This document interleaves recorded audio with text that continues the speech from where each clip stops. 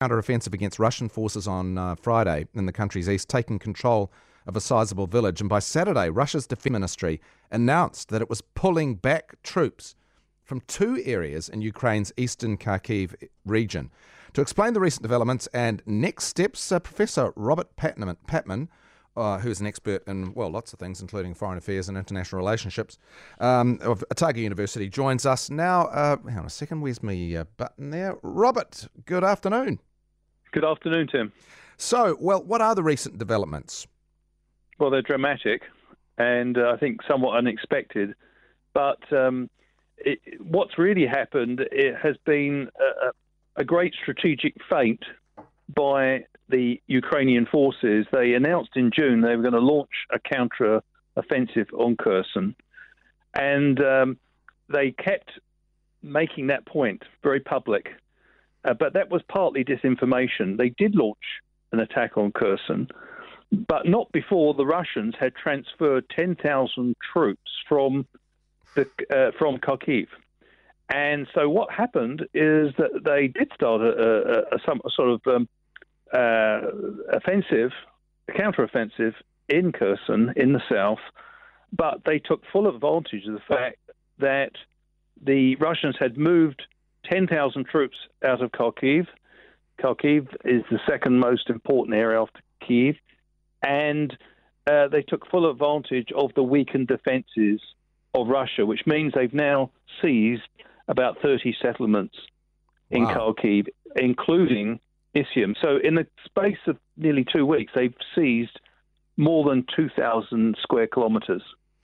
So this is dramatic progress, and it's being done at lightning speed. The Russians have been stunned, and it looks like the Ukrainians are very adroitly taking full advantage of chain of command problems in the Russian military.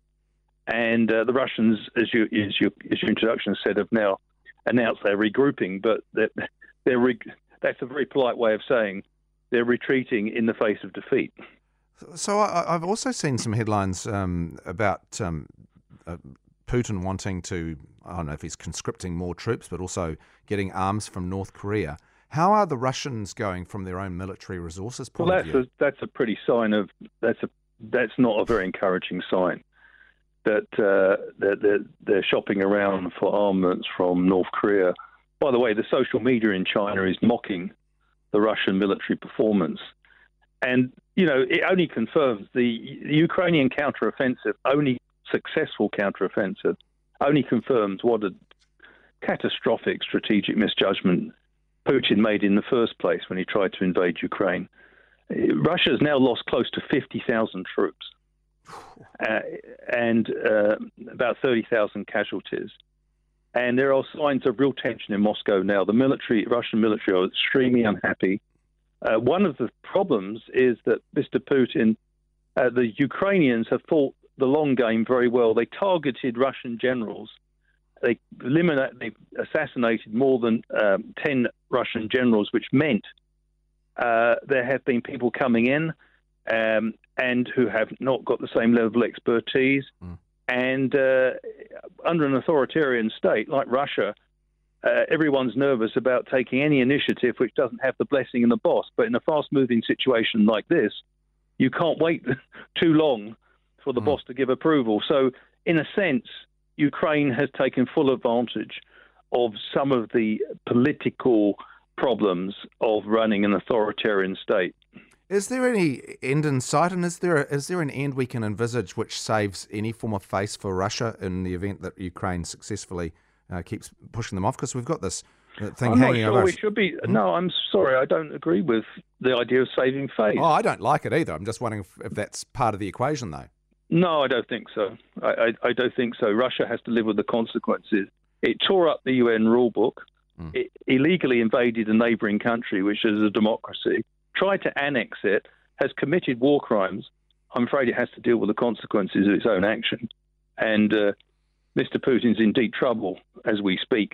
And he'd be lucky if he's still in power if this Ukrainian military progress continues for too long. He'll be lucky if he's in power for too long. But ultimately, he has to deal with the consequences of his own actions. You can't reward aggression. And for a country like us in New Zealand, we can't. It's bad news for smaller and middle powers like New Zealand if these bigger players basically get fobbed off with some sort of land for peace deal. Yeah. What's to say he wouldn't resume territorial demands 6 months after getting some of Ukraine's territory? Where's the balance lying now? Would you say it's firmly in Ukraine's favour? It's swinging. It's too early to say it's decisive. The tide seems to be turning. The Ukrainians have always had a better military performance. I mean, after all, they rebuffed the attempt to seize Kyiv in the first part of the war, which was a devastating defeat for the Russians. It pushed them back to the eastern part of the country, and they've relied on their superiority in artillery. But what we see now is that the Ukrainians are benefiting from much more sophisticated weaponry, and also a lot of their troops have been trained by countries such as New Zealand and countries of NATO, and they're benefiting from that high level training. And I guess it's fair to say also the sanctions. One of the reasons that North Korea is in play as a military supplier for Russia. Yeah, I mean it's looking a bit difficult for Mr. Putin, but obviously he's created this situation. No one made him invade Ukraine.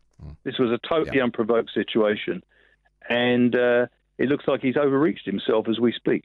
Just one last question. We've got about 30 seconds left. The nuclear power plant, how worried should we be? Because I can't see that would be a win for Russia if something terrible went wrong there either.